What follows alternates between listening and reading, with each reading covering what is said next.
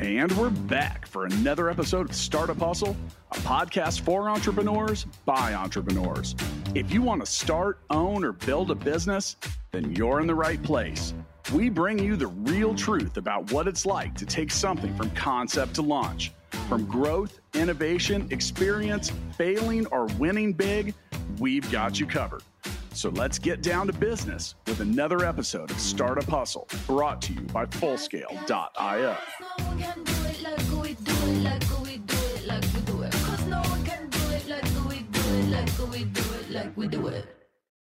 And we're back for another episode of the Startup Hustle. This is your host today, Matt Watson.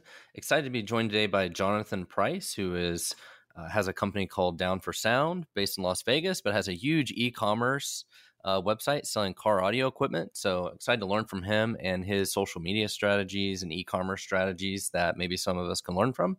Before we get started, I do want to remind everybody that today's episode of Startup Hustle is powered by Fullscale.io. Hiring software developers is difficult. Fullscale can help you build a software team quickly and affordably and has the platform to help you manage that team. Visit Fullscale.io to learn more. Jonathan, welcome to the show, man. Appreciate you having me on. Thank you.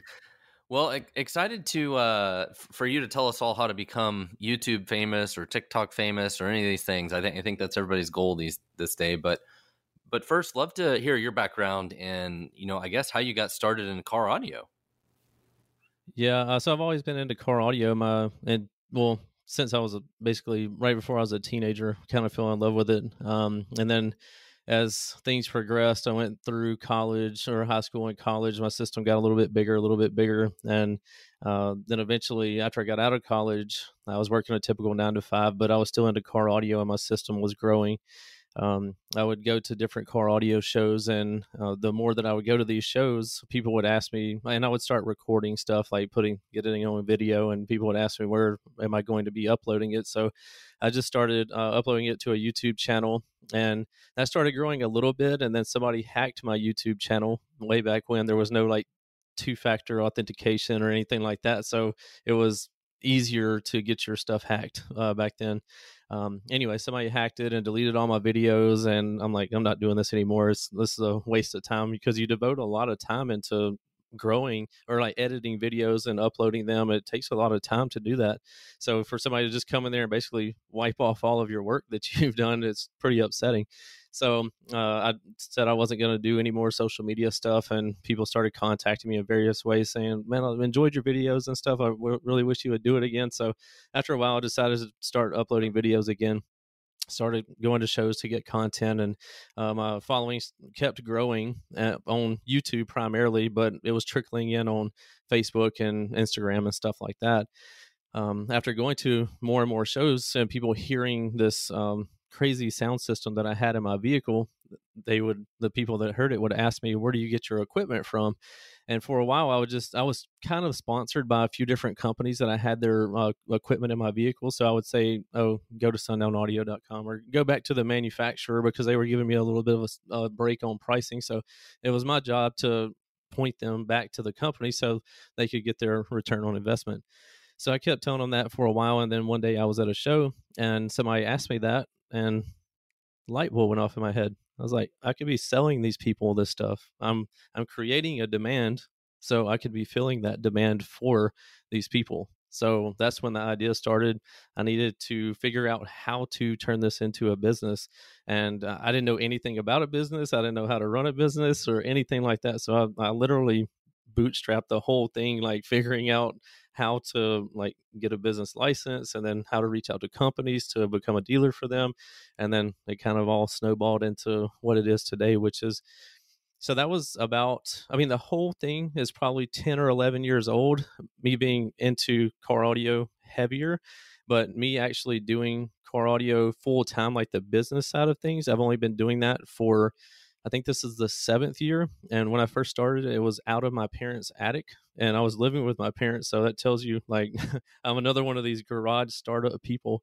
But I went from living with my parents paycheck to paycheck to the past 2 years, we've done over $18 million a year in revenue. So to be able to achieve that in what a lot of people say a relatively short amount of time has been awesome. So when did you make the leap from your, I guess we'll call it a brick and mortar store in Las Vegas, right, to e-commerce? Like when did you make that shift? Well, we've always been primarily e-commerce. We distribute to other. So we started out I started out online since my following was more of online. Yes, I Okay. started stocking products in my parents' attic and stuff like that when I lived in Mississippi. But it was always with the goal in mind to be an online store. But if somebody was local, obviously I would take care of them. Like, sure, come on, pick it up. Like, then I save shipping because we started the whole free shipping on orders over $100. So everybody squeezes their order over 100, so they get free shipping. So, but anyway, so that's kind of how it started. Was more of out of my parents' house. Then when I moved to Vegas, I started growing it from there. So do you still have like a retail presence in Vegas? I have a warehouse here. It's 30,000 square feet. We stock a ton of product here, and if people are local or some people, it's kind of a funny story. Uh, like people that are in relationships, like a husband will be like, "Oh, we should go to Vegas for vacation," and then they wind up at Down for Sound, and the wives are like, "I know why we went to Vegas. It wasn't because you wanted to have a fun vacation in Vegas. It's because you wanted to go to Down for Sound or meet JP or whatever it was." So it's funny to see the look on the wife's face when they have that aha moment of, "Oh, this is why we came to Vegas. It wasn't Uh-huh. for like vacation." But anyway, people are more than welcome to stop by and get stuff here if they want to. But we don't have so much like product on display or anything. It's more Okay. of like warehouse, but people can come by and like meet me and like get a warehouse tour or whatever. And some people just want to do that. So again, 99% online based. We ship most of the stuff unless somebody's local. They can swing by and pick it up or take a look at stuff. So how has car audio changed over the last 20 to 25 years? Because when I was younger, it was super common to buy car stereos, partly because people are going from cassette tape to CD and all that kind of stuff, right? But things have changed a lot in the last 20 years, and not that part of it hasn't changed very much, right? Almost everything now is streaming and Bluetooth and satellite and all that kind of stuff. So how has that changed car audio over the last 20 years as well? I'm just kind of curious. Yeah, I mean, mainly, I mean, your source of your audio is going to be people are using like iPads or like they're Bluetoothing it off their Right. phones or and some people, a lot of the newer vehicles. I was just having a conversation with somebody last night because he was big into it 10, 15, 20 years ago, and he was asking me how people are. He has a new vehicle, 2022 truck or whatever, and most of these vehicles have what's called an infotainment system. So everything that has to do with the vehicle, running the vehicle's air conditions, seat heaters, like all that stuff is Yeah. in that system. So when somebody wants to add like an aftermarket subwoofer or speakers or an amplifier, it's difficult. Well, it was difficult because most of the time when people did this, they were replacing their factory head unit with like an aftermarket Pioneer or whatever. That And was they had definitely the like thing 20 years ago for sure, right? You always replace the head unit. Yep, yep. So now, so people can keep their infotainment system and also all their steering wheel controls, and you're not really messing with any of the factory stuff, and you can still upgrade your factory system pretty pretty well. Is we have what's called a high low output converter. So it takes the signal coming off of your factory head unit and it creates basically RCA jacks, so you can Okay. install amplifiers back there. So you keep everything factory basically, and then you are able to add amplifiers back there to kind of do whatever you want to. That's why I assumed it had to change too, because Yeah. especially in my Tesla, I'm gonna guess you're not replacing the head unit. Oh, definitely. And it's funny. Like I just had the same conversation with that guy last night. I wasn't on a podcast at that time. Like I was at a Easter family dinner or whatever, but he brought it up and he brought up Teslas too. He's like, can anybody put a system in a Tesla? And I'm like, it's funny that you asked that because I actually just put a YouTube video. I mean, it's probably been a few months ago now, but we have some local customers here in Vegas that actually did really tricked out systems in their Teslas, and they added additional lithium batteries and stuff to more cater to the system to help, because obviously if you're cranking on your Yeah, system and it's yeah. drawing from the factory battery, it's going to Right. reduce your mileage, like depending on how hard you're cranking on it. But anyway, I was showing him those videos, which is on my YouTube channel. If anybody's interested in seeing how people put systems in Teslas, that's on there. So pretty cool thing there. And your YouTube channel, is it called Down for Sound? It's called The Life of Price. Like when I started my second YouTube channel, I didn't know what I was really going to be putting on there. I assumed it would be a decent amount of car audio, but I'm like, I know I'm going to be putting other stuff on there. So what do I call it? I'm like, well, I'm just sharing my life on here. So I guess I'll just call it The Life of Price. And because it can be me skydiving, me going on vacation, me going to car audio shows or whatever. It's like just a whole Okay. collaboration of different stuff. And I mean, here recently, I've been being featured on like business conferences and stuff like that. So we've been uploading content of me being on stage, like being a speaker and everything like that. So just kind of sharing the journey along like what I've been doing over the past 10 years. So it's not 100% about just the business. Do you have a different channel just for the business part of it, or is it all still your like personal channel? It's all still on that personal channel. People know it's going to be primarily car audio stuff, but they shouldn't be surprised to see something random thrown in there, like me speaking on stage or me like jumping out of an airplane or something like that. Like it can be something random thrown in there. Now, are there a lot of other people in the car audio industry that are, basically social media influencers or YouTube stars like you? Are there others like that? Yeah, there's some others out there. The biggest name in the car audio space is Mead 916. He's from Sacramento, California. He's coming up on 1 million subscribers on YouTube. I Wow. think I just passed by 500,000 or something. There's a couple others with in between. I think I'm probably number 3 or 4. But anyway, and there's several that have over 100,000 followers and people that are, and that's on YouTube. And there's people on TikTok that have hundreds of thousands. And so, yeah, there's other people in it. And a lot of these people that do have followings, we actually have started an affiliate program and have them on board with us so they can make commissions off of sales that they get basically. So that's turned into a really big thing. I think we're paying out today. We just got back from a honeymoon, so we usually pay out on the first, but since we've been gone on the honeymoon, we weren't able to do it, but we're going to be paying that out.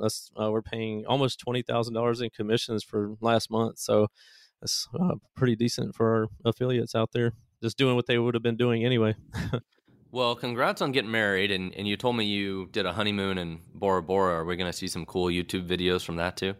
Oh, definitely. Yeah, I have my my videographer coming by today. I have a full-time videographer and cameraman now, so he helps a lot with putting together way better videos than I ever could have. He's skilled in that. You hire people that do stuff that you might not want to do anymore, or are a lot better than you are at it, and he's way better than I ever was. So I hired him, and I'll be getting all the footage that I shot out there onto or over to him so he can create an awesome video for us. So what all kind of videos do you make? Are they, unboxing videos? Are they like educational? Are they at car shows? Are they, straight up, promo of different things? Like what all kinds of videos do you guys do? All of the above. You've basically named all the ones that we do. We Okay. do some of them are product release videos and unboxings, which turn into a lot of times we give products away. That's a good way to get engagement. You like show the people the product and like, hey, if you want to enter this giveaway, share this video, comment on the video, be sure you're subscribed. Really easy. So we'll give one away. We go to car shows all over the place. We've been to Russia, we've been to the UK, we've been all over the United States, Hawaii. We even met up when we were in. So you fly into Tahiti to go, and then over to Bora Bora. So on the way back, we actually met up with a bunch of car audio enthusiasts at in Tahiti, and so it's almost anywhere we go, we're able to meet up with customers or people that are into car audio. So we go all over the place. So obviously I document all that and put that out there. So yeah, tons of different content there. We mentioned earlier that 99% of your business is e-commerce. How much of it is international? Probably about 5 to 8%, somewhere in there. It varies, like depending on the year. But I do. It seems like every day I see at least a single order going out internationally. So, like anytime I see the weird address, I'll click on it and see where it is, and you see this thing like 9,000 miles away on the other side of the globe, and like, man. But that's the power of the internet, though. You can impact somebody 9,000 miles away and they trust you. They get this relationship with you by watching your YouTube videos or social media, and they're like, I trust this guy enough to spend my money with him, being 9,000 miles, 8,000 miles away from him, and know that I'm going to get it. And so anyway, I'll click on the address and I'll pull it up, and I'm like, man, this is wild. Like, these people are in Africa or French Polynesia, Australia, Netherlands, like, I mean, everywhere. I'm like, this is wild. So it also enables us to be able to travel to these countries and it be a business expense, because we can meet up with these customers, and like, we also get to see their beautiful country and see how they do car audio as well. So really cool thing there. Well, for our Startup Hustle podcast, we've had listeners in, I think, almost every country. And if you put them all on the map, you have to start debating like what counts as a country or not. Mhm. Because there's some Right. countries that it's still like debate of like, is this a country or is it not a country? But I think we've got about all of them. I think we're probably missing North Korea and a couple others or something like that. But Yeah. it's pretty That's cool when fun. you put them all on the map and see all the countries. So I do want to Definitely. take a second to remind everybody that finding expert software developers doesn't have to be difficult, especially when you visit fullscale.io, where you can build a software team quickly and affordably. Use the Fullscale platform to define your technical needs and then see what developers are available to join your team. Visit fullscale.io to learn more. Well, so speaking of development, I'm curious. So this e-commerce platform you have, are you using Shopify or some things like that? Or did you have to build your own e-commerce site? How did you do that? When I first got started, I was what did we use at first? I can't even remember the first hosting service we started with. Volusion, maybe. I don't even know if they're a business anymore, but I think that's what it was, Volusion. And then after that, they were, I think, primarily order number based, so they were like taking something off of each order. And I think Shopify may be similar to that, but we ended up moving to Big Commerce, and we've been there ever since. So yeah, we do use Big Commerce as our hosting service for our store. So do they do all of everything for you, or do you have like a software developer that has to help customize it and maintain it, or? I have my main IT guy is actually located in Australia, and he's been with me since day one, and he's kind of the one that pushed me to having an online store. Before we did that, I was he so he was a YouTube fan of mine, one of my first OG YouTube fans when I had 5,000 subscribers or whatever. He reached out to me on Facebook, and because I was thinking about starting to sell t-shirts, like that was my first thing, t-shirts and stickers. It was just some merchandise. And I was like, hey, I want to buy some t-shirts. Can you, do you have a link to a website that I can purchase it off of? I'm like, I don't have a website, but you can just PayPal me or whatever. He's like, well, I'd rather just purchase it off a website. I'm like, okay, I'll look into it and get a store going or whatever. I'm not computer savvy, like, really at all. So when I went to whatever the hosting service was, and I'm like, okay, I'll like watch a little tutorial video and I'll try to get these shirts on there.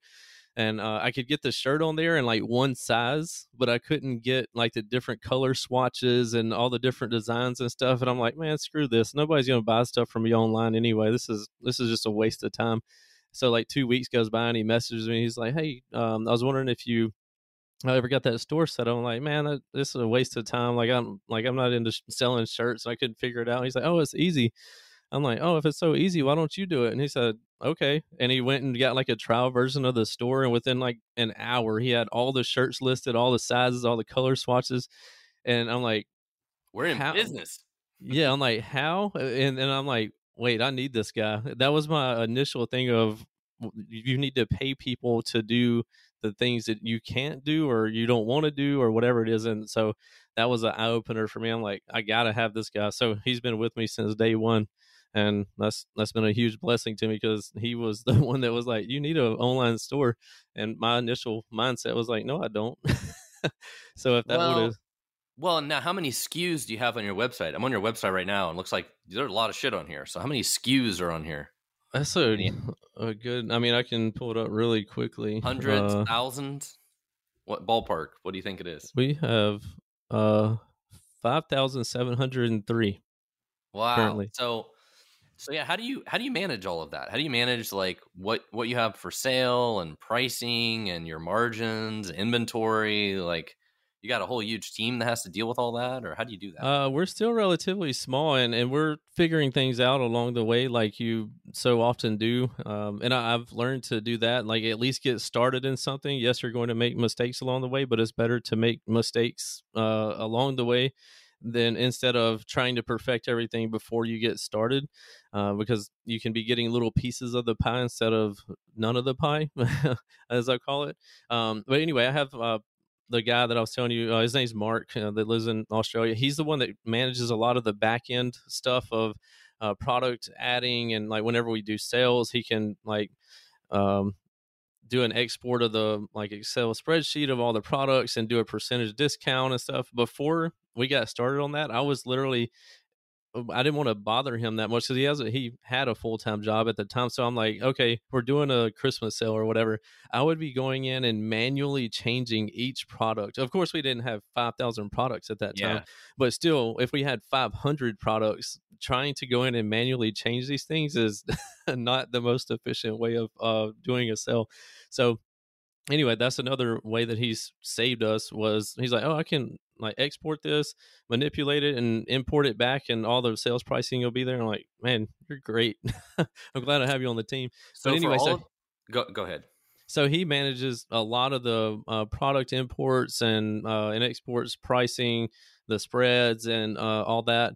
And I also have now a full time social media guy that does a lot of my like Instagram posts, Facebook posts, ads. He's big into SEO, and he actually has Facebook reaching out to him a lot, asking him like how he's getting such returns on such little money spent. Like his ROI is insane. So he's been a huge help as well. So for all of these products, do you inventory and stock all of them in your warehouse, or some of this is drop shipped if people buy it and you don't have to deal with it? Like how do you deal with that? Yeah, so there's a mixture of them. We try to pay attention to, I guess, your hottest movers, biggest sellers. We try to stock those. So yeah, it would be almost impossible for us to stock almost 6,000 products. And we also just started the Down for Sound brand of products, our own household name brand of products, because people kept asking for stuff under our name. So we've been developing that line and constantly expanding it. Now, like, it's taking so much of the market share because people know and trust the Down for Sound name. We are there's hardly an order that goes out from here that doesn't have some sort of product attached to the order. So it's really cool to see that happening.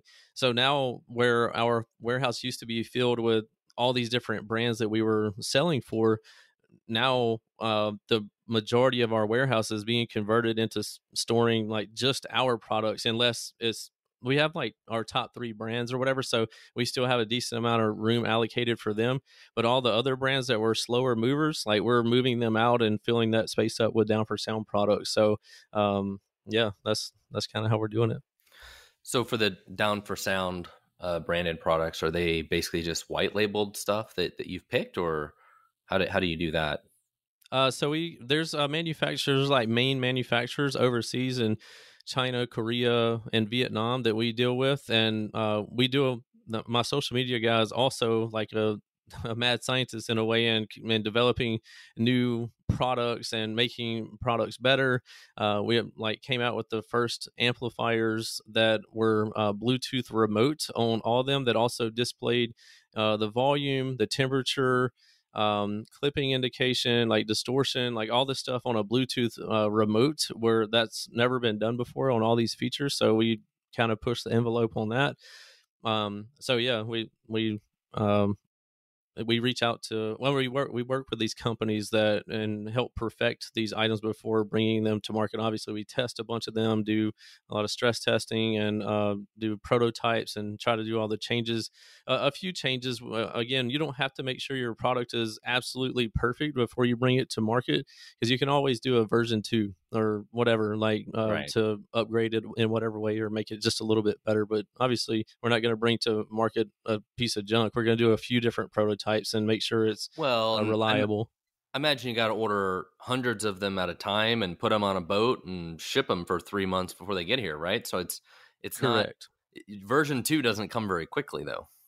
Right. So that's why we do a few different prototypes on the front side to do the stress testing. And if we notice, now we have a so we're just using amplifiers because I'm on that subject, but we do speakers and lithium batteries and all this other stuff. But on the amplifiers, we have a amp repair tech here in the United States, and he has so much experience. We can send him the prototype and have him look at it and like, okay, I can see right here this is a weak spot, so we need to upgrade this resistor or whatever. So he'll put his 2 cents in there, and we'll make all those changes because him working on stuff for so long, he's able to know where something would fail before it even does. So we'll do those upgrades before we bring them in. But yes, you have to order hundreds, if not thousands, of things to get them onto a container. I was actually speaking to one of our freight agents just a second ago. We have 40-foot container in LA right now, waiting for clearance, and we'll be getting it next week. So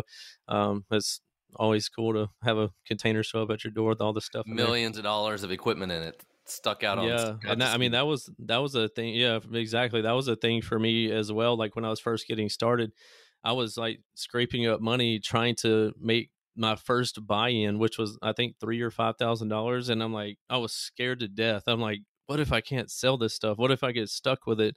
And all these fears going through my mind that plague so many people and so many entrepreneurs for sure. Yeah. You're just fear of failure.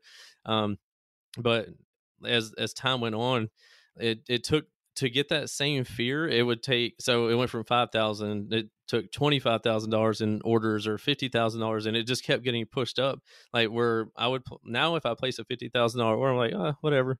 Like it takes like 500,000 or $1 million order to make it like get me that like little bit of, is this going to work out?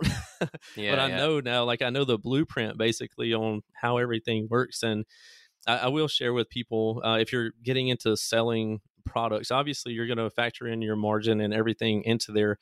But worst case scenario, you can more than likely always get rid of it for what you have in it. So that should be, I don't want that to be your safe space, but I want it to give you a little bit of peace of mind, because if you're selling something for $1,000 and you paid 500 for it, if you just discount it a little bit, people are going to think it's a deal. But if you discount it all the way to $500, like people are like, oh, this is insane. Like, of course we'll buy it. So you can always offload it. But anyway, so that's something that gave me a peace of mind when I was first getting started, knowing that I could, when I thought of that, I can get rid of this if I really have to. But luckily I haven't ever had to do that. So you mentioned the blueprint earlier. So tell me a little more about your YouTube and social media stuff that you do. Do you really have a strict like blueprint for that? Or do you kind of just record whatever you want to do and just roll with it? Or at this point, are you like really strategic about like all the content that you create? Well, I kind of bounce ideas back and forth with my videographer now, and I rely on him to come up with a lot of ideas because I'm kind of paying him to do that stuff. Like I want my mind to be freed up from that space as much as possible. Yes, I know YouTube is a big deal for us. And I'm also I'm always learning and trying to pivot on there as well, because just because I've gained 500,000 subscribers doesn't mean like I can admit this as well. We have our view rate has went down a lot in the past, say 6 months to a year, because my vehicle that I have, it has a crazy system in there. That's what most people follow me for. They want to see reaction videos. They want to see people being wowed by the system, and like people getting in there and it's blowing their hair all around, their shirts flapping around, or going through a drive-through at Wendy's and playing the system. And anyway, people's reactions is what people want to see. But my vehicle has been going through changes and upgrading the system with the latest equipment and stuff. So when that's happening, I don't have that type of reaction content that people initially want to see. Of course, if I was doing that and like putting in a product release video every now and then, they wouldn't really care. But when I don't have my vehicle for so long, it turns into a lot of unboxings, a lot of product reviews and stuff like that. And people, you're getting sold 24/7. Like when you're on social media, you're seeing advertisements all the time. So people have like a big X in front of them. If they see you're trying to sell something, get away from me. Like, of course, I do the same thing. So it has hurt our view rate on YouTube and some of our social media, because there's been so much more product based stuff instead of what we know is the meat and potatoes of our social media following. So, of course, we want to get back into that, but we have to get the vehicle back going. And also during the winter time is our slow time. There's no car audio shows during the winter time, so that's another slowdown for us. But trying to navigate that and make it better and still mix in the product stuff here and there is something that I've been trying to figure out as well. But I know the biggest thing is me making sure my vehicle is going to where I can do these reaction videos all the time, because that's what goes viral and gets like so many and people you interested. can recycle that content too. I mean, you could take old content that you did that with before and reuse it. Correct. Yeah, we repurpose a lot of stuff and make shorts out of it and everything like that. But being able to come up with some fresh stuff that nobody's seen before, because I've had people comment that too. Oh, I've seen that before, like, or that's a cool video, but I've seen it 4 times, like, or whatever. Like, so that you can only do it so much. So the freshest stuff could be the bestest stuff, I guess you could say. So are most of your YouTube videos like 5, 10, 20 minutes long? Like what are you trying to hit from a video length? It just depends on what it is. It different if it's just like a single product and it's not really crazy amount of features or whatever. I mean, that could be a 5-minute video. It doesn't have to be something really long. So on my last e-commerce, it was called eTail West, the business conference that I went to. They were asking me basically the same thing. What do you use YouTube for? What do you use like short form or medium form, long form, like all these different videos for? And I mean, your short form videos, like your little 15-second or 30-second videos, like that's where you're going to try to hook people. You want to make that as action packed as possible. And we try to put those also in the front of our long form videos, so you kind of hook them on the front side, and then they're like, okay, something in this video is going to be that cool part, so I'll watch the video most of the time all the way through. So yeah, we try to, it just depends like how much we're trying to fit into there. If it's like a car show and we're trying to put all the show footage into one, it could turn into a 10 or 15 minute video, maybe 20.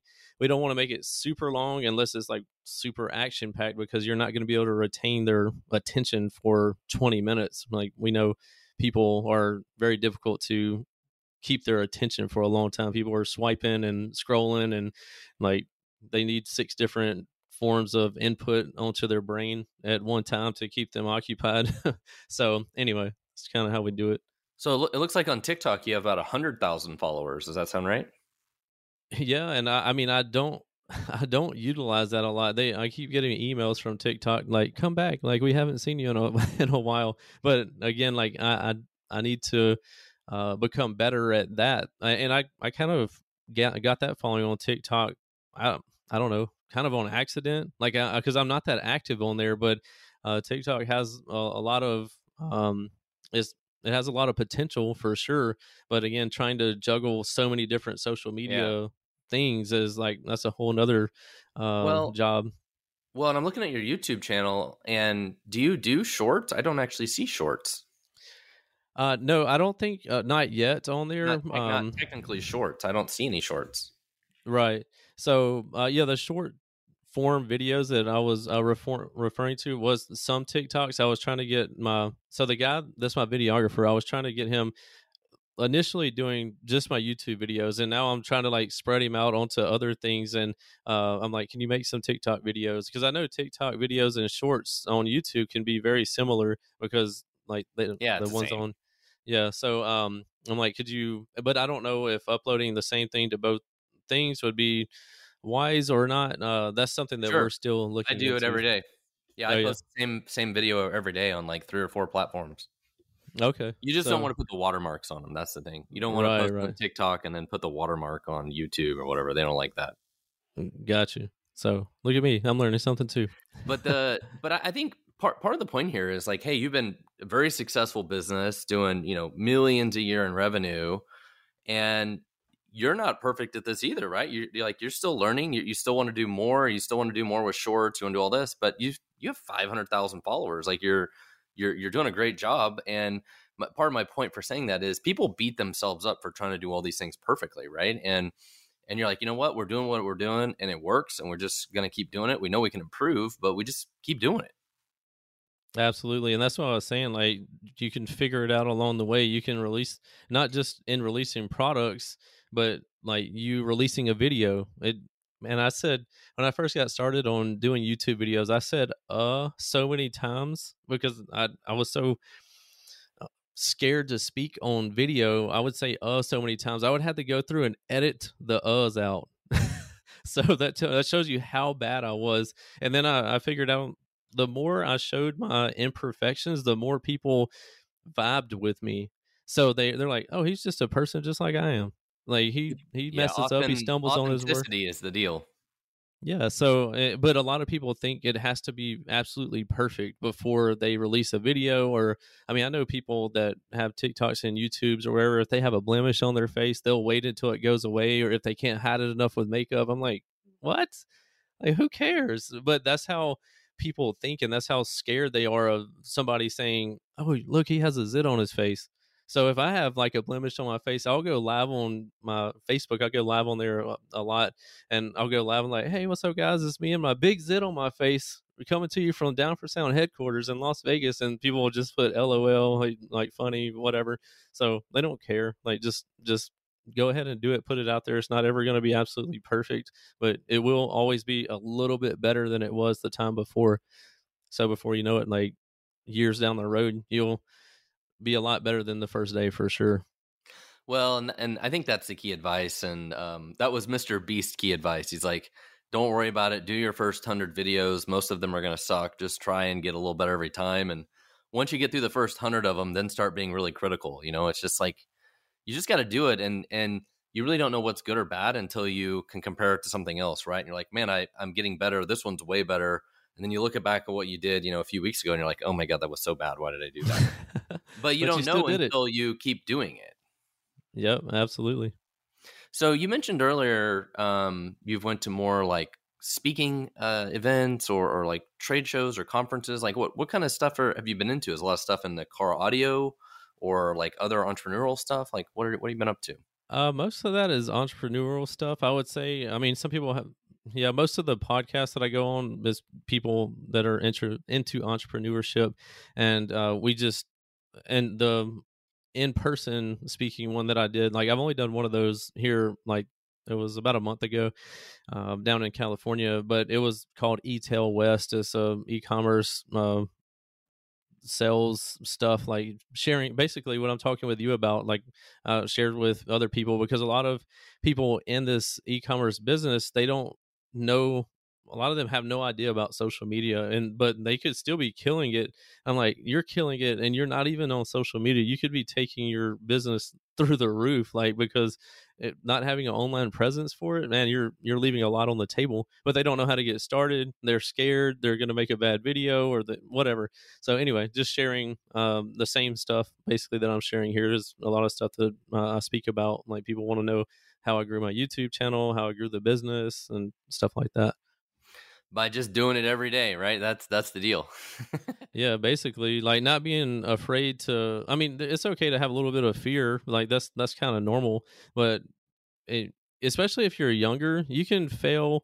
You can go completely broke so many times and still be okay. You still figure it out. Like within, I follow a guy named Gary Vaynerchuk. I don't know if you're familiar Yeah, with him, yeah. Gary V. Oh yeah. He's like the biggest proponent of telling people, like, you're 50, you still have so many years left. Like, so people that are in their 20s or teens or whatever, like, what are you afraid of? You can go broke so many times and still come and figure it out and be okay. Like, and most people do. Like, you're gonna fail a few times before you figure something out and become better at it. So anyway, I'm a big on that as well. Like, just fail forward, don't give up. Just Well, and that's and how many haters do you still get on your videos? You still get oh. like crazy haters, people that bitch and complain about everything. You've done Oh yeah. 2,500 videos on YouTube, by the way, is what it says. That's a lot of Yeah. videos. Yeah. But you still get all sorts of crazy comments, I'm sure, right? Oh, definitely. I mean, I've had like some interviews with people and they labeled it the most hated, interviewing the most hated person in car audio or whatever. Like, because there's some people out there that have never met me and they just have this hate for me for whatever reason. And it's it's humorous to me. Like when I first got started, it bothered me. I'm like, why does the person hate me so much? Like I'm trying my best. I care Yeah. about everybody. I care about them not liking me. And then after a while, I'm like, whatever. You I'm got to just have gonna a keep thick doing my skin. thing. Oh yeah, like my skin's gotten way thicker the longer I've been on social media for sure. Like I mean, people have said and will say anything you could imagine. Like, and when it doesn't affect me or get to me, they'll talk about my parents. They'll talk about my daughter, my wife, like Oh anything man. they can. Yeah, it blows my mind that like they will stoop to these levels of just trying to get a reaction out of you. They'll say anything because what do they have to lose? They're nobody. Nobody knows about them. They can't get a response back from anybody online. I guess that's their way of trying to feel like they have some sort of connection with somebody. I don't Well, know. Like, somebody who worked in HR at a really big company posted something I saw on TikTok one day, and it said her goal was to make 85% of people happy. She's like, the other 15%, there's a certain part of them that just hate your face. Doesn't matter what you do or what you say, they just hate your face. It's yeah, like you literally are never going to make everyone happy, and if that's your goal, you have the wrong goal. yeah, And for whatever definitely. reason, I mean, there's a hell of a lot of people just hate themselves, let alone you. That Right? definitely, that's really what they're projecting is like they have some sort of internal issue going on and they're projecting it onto other people. Like so, um, I hate it for them, and I hope they find some peace and happiness eventually in their life. But I just find it as humorous now because I've been able to flip it to like I don't care what they're saying about me. I'm just gonna laugh about it and Yeah. keep doing my thing. That's the hard part. Like I make daily videos on TikTok and YouTube Shorts and stuff, and I post daily on LinkedIn, and I have a blog and all these things. And it's the Hmm. same thing. At some point in time, you're like, you know what? Screw all these people. I'm just going to put my stuff out there. This is what I believe. This is my viewpoint, and the others that agree with me will be fans, and the other ones, screw them. Nothing Yep, else I can yep, do. That's all you can do, man. exactly. Just do your thing. So, do want to take them? I got a couple other really good questions for you. But first, Okay. I want to remind everybody: if you need to hire software engineers, let Full Scale help. We have the people and the platform to help you build and manage a team of experts. When you visit fullscale.io, all you need to do is answer a few questions and let our platform match you up with our fully vetted, highly experienced team of software engineers, testers, and leaders. At Full Scale, we specialize in building long-term teams that only work for you. Learn more when you visit fullscale.io. So, obviously you've been really successful with social media, and I think you would say that that's attributed a huge part of your success. My question for you though is, do you do other forms of marketing? Do you guys do paid advertising or any other kinds of marketing, or social media like 99% of what you do? Yeah, that's actually been a huge thing for us. When I first started, I wouldn't spend any money on advertising. I'm like, I'll do it myself organically. And the shortest story on that is when I had this guy, the guy that's now my SEO manager, basically he does all my ads and a bunch of other stuff like product development and everything. He walked into my office and was basically like, "Give me a shot. I can bring you a ton of value. I can show you the numbers and like the proof of the return on investment and everything like this." I'm like, "Okay, cool. I'll give you a shot." But I've never paid for advertising, so I'm not holding my breath basically because I was already getting like I could go live on like Facebook at this time and before. So you're always fighting the algorithm in a way. They're always trying to figure out how you are manipulating them to get more views, and then they'll change it to make it where you don't. So you have to figure out another way to do it, and then they'll change it again. It's always this like you're on a seesaw with them. Like you're trying to figure out how to get the most views for what you're doing.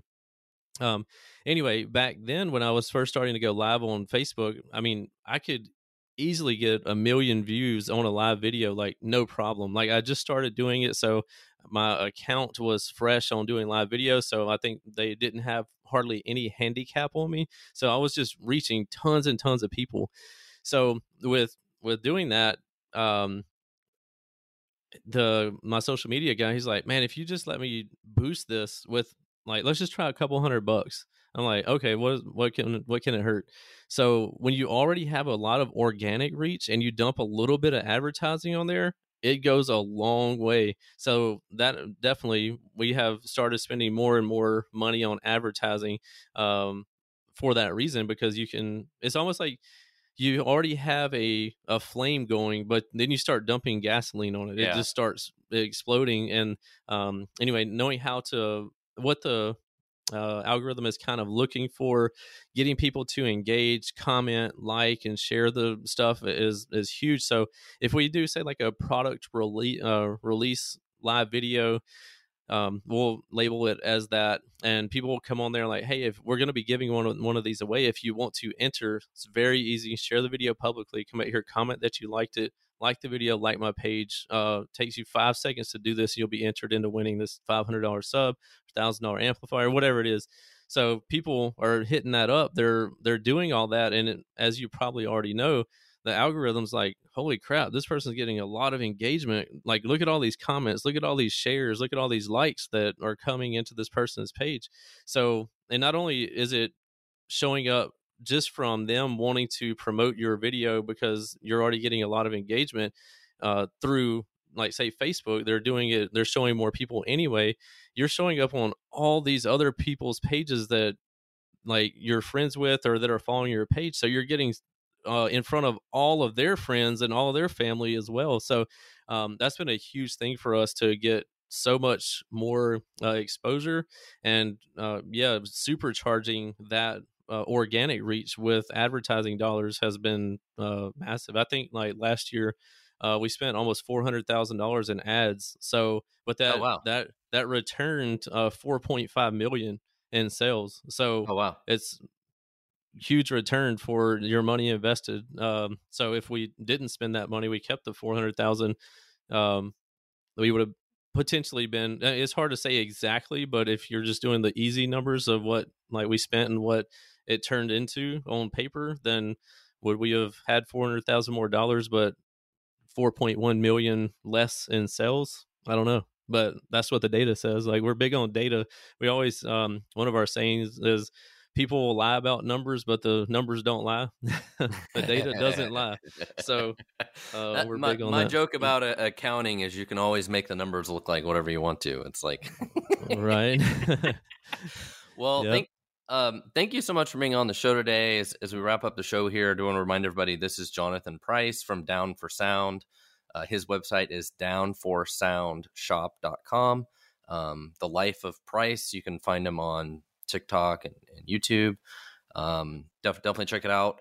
As we wrap up the show, I have one final question for you is, what kind of suggestions or words of wisdom do you have for other entrepreneurs out there that maybe want to create an e-commerce business or use social media, be a social media influencer, any of that kind of stuff? Do you have any words of wisdom for them? Yeah, I mean, the biggest thing is don't be afraid to fail and just get started. Like, get the ball rolling. I know we talked about that, but that's the biggest thing for me, because I let fear plague me for a while, and I even stopped my store so this will be a quick story, but it's attached to that. I shut my store down about a month after I started it because I got a fraudulent order, and it was like a big order at the time. It was like $5,000, and the person ended up doing a chargeback, and I'm like, what? Somebody can just basically steal product from you. It's basically like somebody walking into your store, taking the product and taking their money back, and you're just stuck with you're just stuck. And I'm like, I'm not going to do this. This is horrible. If somebody can just steal from you and there's nothing you can do about it. So I'm like, I'm shutting my store down. I'm not doing this. This isn't for me. So for a while, like, I turned the store off and I wasn't going to do it anymore. But luckily I didn't give in to totally giving up. I failed right then, but I didn't turn it to a complete failure, because I decided, like, I'm not going to give up. And luckily I didn't. Like, I think we've done over $60 million in revenue now. So me deciding not to give up has turned into $60 million in sales just thus far. So, and this is just our 7th year in. So who knows what 10 years, 15 years, 20 years is going to hold, just because I decided not to give up. So get started. Don't give up, because usually right on the other side of a very hard time is going to be a huge breakthrough for you. And I'm sure I'm glad it was for me. Awesome. Well, thank you so much for being on the show today. And again, everybody, this was Jonathan Price from Down for Sound. Jonathan, thank you so much. My pleasure. Thank you for having me on. Startup Hustle is brought to you by Fullscale.io, helping you build a software team quickly and affordably. Make sure you reach down and hit that subscribe button, then come find us on Instagram. See you next time.